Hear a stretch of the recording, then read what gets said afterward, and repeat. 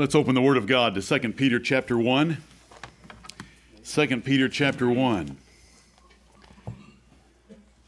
You that were sitting in here, I hope you heard the men singing the doxology, "Praise God, from whom all blessings flow."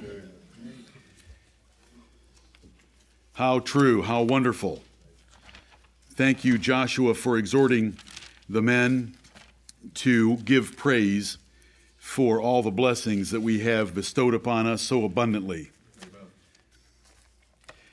Today we're going to be studying the ministry of the prophets, especially in the first service, before we come to the second service and continue in introducing the prophet of Isaiah.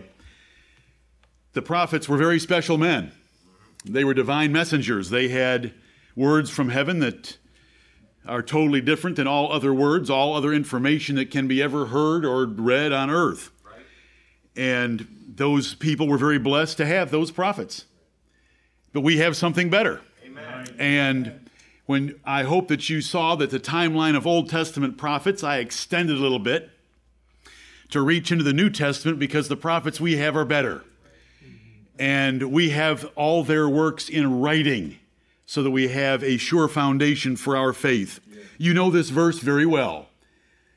Peter here, one of the pillars of the great church of Jerusalem, a great apostle himself, described in verses 16 through 18 that the Lord Jesus Christ took him and James and John up on a mountain and was transfigured in front of them. And they beheld his majesty. And God spoke from heaven, because Peter said something he shouldn't have said about wanting to build 3 tabernacles. So God corrected him and said, "Hear my son." And it was a tremendous experience, greater than all the charismatic imaginations put together, for Peter to be on the Mount of Transfiguration with earthly witnesses to confirm that he was there and he saw what he saw and heard what he heard, James and John, 2 other apostles, and he had heavenly witnesses there of Moses and Elijah, the Lord Jesus Christ. It was just a tremendous event. But though he heard God's voice from heaven, and you know this verse well, and you know how we like to read it in its context, verse 19 tells us that what we have in the Bible is more sure. Right. We have also a more sure word of prophecy. Amen. We have also a more sure word of prophecy. Peter had the Mount of Transfiguration and the word of prophecy, Paul's epistles. We don't have the Mount of Transfiguration, except we do get to read about it by more than one account, because it's recorded for us in the Word of God. And we thank the Lord for that, but we have a more sure word of prophecy, and that is not a word of wisdom or a word of knowledge from some charismatic leader. It's the Scriptures, because the context tells us so. Verse 20, knowing this first, that no prophecy of the Scripture is of any private interpretation. So the more sure word of prophecy is the Scriptures. And prophecy simply means God's revelation. Amen. It doesn't mean, in an exclusive way, future events. It means God's revelation. And now, it could be future events, it could be the explanation of past events, and it could be duties for the present. But it's the more sure word of prophecy.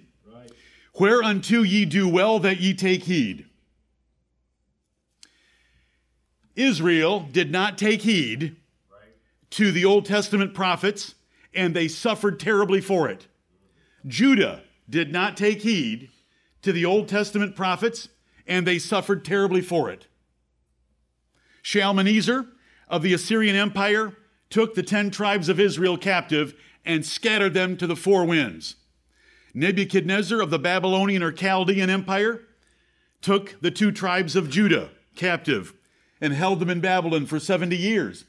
They were punished severely. Jerusalem was razed, R-A-Z-E-D, to the ground, the temple destroyed, because they didn't take heed to those prophets. We have a more sure word of prophecy, so that makes it better. That should get us to give it good heed. And we have their examples. And the Bible tells us in several places that those examples of their punishment should move us to pay attention to our more sure word of prophecy. So it says, whereunto ye do well that ye take heed. Do you want to be smart in life? Do you want to do well in life? Do you want to be wise? Then we want to take heed to everything this more sure word of prophecy tells us. Amen. You men know that I have said to most all of you regarding your parents, that it says in the Bible some very precious words, that it may be well with thee. That the Lord said he added a promised reward to honoring parents, that it may be well with thee.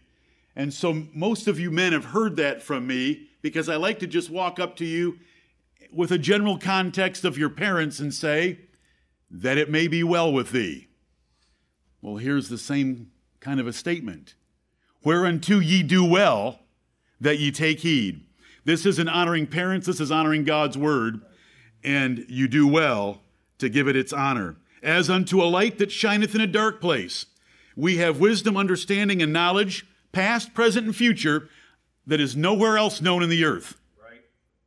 Whereunto, as unto a light that shineth in a dark place, until the day dawn and the day star arise in your hearts, until the coming of the Lord Jesus Christ, we want to give the Word of God all the attention that we can and do better than that church before us, the church of the Old Testament, and how they turned away from the prophets that spoke to them. Right. Oh, Heavenly Father, thank you for this text of Scripture. Amen. It was 1983, 36 years ago, when this verse came to me with power and understanding and affected me greatly in these 6 verses here from verses 16 through 21. And I pray that it will affect everyone here, and especially our young men, to be men like Elihu and love the Word of God and the inspiration that God's given each of you through his written scriptures. Right. Let us pray. Almighty God, our Father in heaven, the Holy One of Israel, as Isaiah called thee, the Lord Jehovah, Jehovah, we praise and bless thy great and glorious name. There is no God beside thee. There is no God to be compared to thee, and no God, even with imagined gods, have a name like thine. We thank thee for revealing to us thy great and glorious name, I am that I am. Amen. Holy Father, we thank thee and praise thee that in spite of the wickedness of man, you sent your prophets to your church, rising up early, sending them many times to warn them that you would chasten and punish them if they continued in their wicked ways. Oh Lord, we see their folly in turning away from thee and rejecting those prophets and their message. And we see you fulfilled your word faithfully and justly in punishing them. Heavenly Father, we ask this day that you will help us to do well by taking heed to the written record of complete prophecy that you've given us. We have a complete system of truth. There is nothing more that we need. We do not need to add to or take away from the divine library you've given us in 66 books. Right. We do not need to turn to the left hand nor to the right. Any modification of your glorious scriptures is to corrupt them and destroy them. We thank thee for the word of God. We thank thee for the scriptures that were given by one author, though penned down by 40 secretaries. We thank thee that there is no private interpretation, but they all speak the same message. And so we interpret the individual components by the overall message. We thank thee for showing us these things. Yes. Heavenly Father, we pray for your Holy Spirit to come down and bless the preaching today, the singing, the praying, and all that we do, and to bless the hearts of every hearer, that we will be convicted and convinced, converted and committed to follow your word perfectly as you show it to us. We thank thee for those men that you raised up in the past. We thank thee for inspiring them to write down what you wanted us to have of their ministries.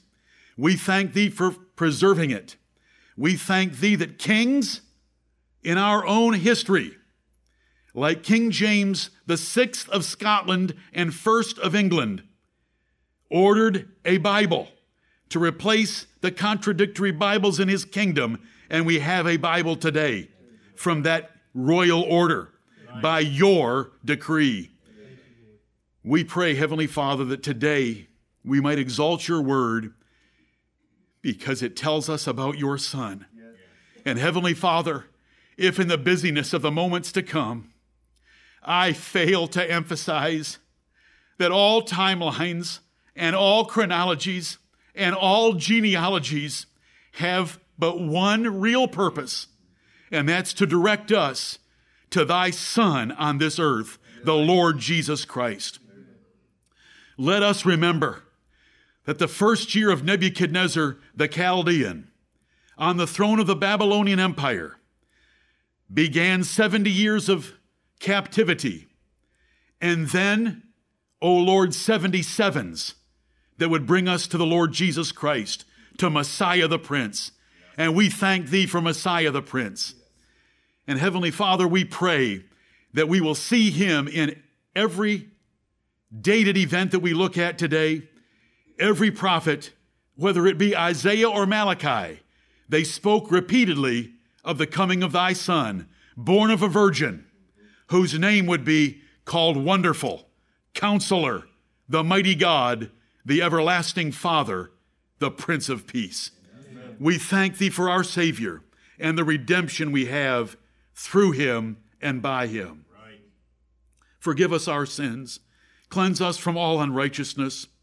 O Lord, and grant us a great measure of your Holy Spirit in our hearts, to shed abroad your love for us, to open our eyes that we might behold wondrous things out of thy law, to increase our passion and fervor and fervency for thee and thy word and thy worship. And bless us this way today. We thank thee for the blood of the Lamb that was shed once for all, received and accepted by thee. So we are accepted in the beloved as thy sons and daughters today. Our names have been sealed in the book of life by the Lord Jesus Christ, for it is his book, and we look forward to that day in thy presence when it shall be opened and we shall be declared to the universe to be his brothers and your sons. Now be with us, we pray, in Jesus' glorious name. Amen. Amen.